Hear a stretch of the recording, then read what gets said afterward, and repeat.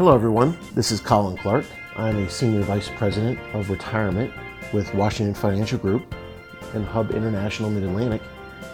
Happy to be with you guys again on our podcast series. Today, I want to talk a little bit about your fiduciary liability when it comes to what is becoming your largest group of assets inside of your retirement plan. Whether you have a 401k or a 403b, with the regulations that went into act in 2006 with the Pension Protection Act, you have probably now what's called a QDIA, or a Qualified Default Investment Alternative.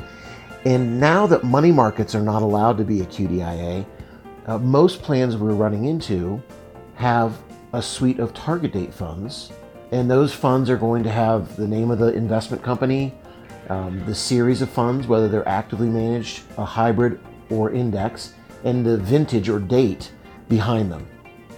Now it's important because I just mentioned 3 different types of target date funds.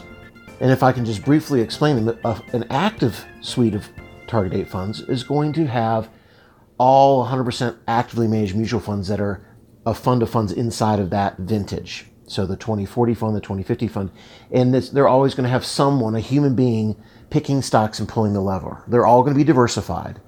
Now, the second group, and many of you may have, are an index style of target date fund where you're using 100% index funds. So I won't name names today, but they're going to be passively managed investments. So it's really computers making sure that they're following the particular indexes, whether it be the S&P 500 or an international index. The third type is a newer type, and it's becoming very popular, and it's a hybrid. And the idea behind a hybrid, not to get too technical, is that you're going to have some actively managed mutual funds inside the vintage, and you're going to have some that are going to be passively or index managed funds. And the reason why these have come into play is because sometimes active management can be a bit more expensive, and sometimes index funds can be less expensive. And so part of the idea here is the hybrid, you kind of get the best of both worlds. You can actually index where you want to reduce the cost of the fund and get efficiencies of scale.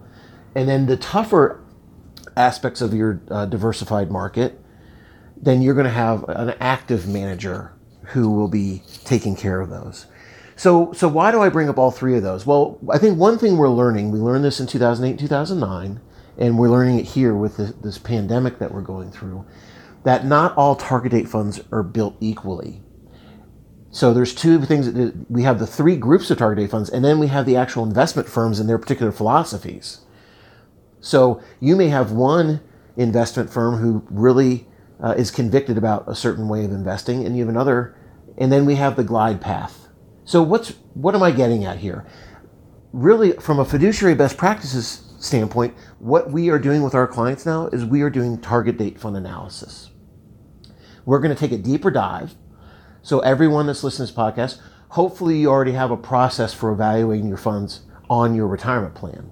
And you're going to meet quarterly or a couple times a year, and you're going to evaluate them and decide whether those funds are good. The problem is not all companies who produce those scorecards have a tool where you actually take a deeper dive and look under the hood to find out what's actually inside my target date funds. What kind of funds, what type of group of funds, like I just mentioned, are there. So really, an additional report you should be looking at, and this may not be an every year report, this may be every couple of years, is you want to actually get a third-party target date fund analysis tool and have your consultant or your advisor do that deeper dive. And you're going to do 2 things. You're going to analyze your company and your culture, and then you're going to analyze the glide path and how the funds are managed and what types of assets that company believes in. And then you're going to figure out what's the best fit for my company. And because every workforce is different. If you have a blue collar company or a white collar company, and different ages, generations, those are all things you want to look at in the target date fund analysis. So with that said, hopefully everyone will go out and request that from their advisor and consultant, and that'll just be something you'll add to your annual plan review. And with that, I want to thank you for listening to today's podcast, and I'll see you next time.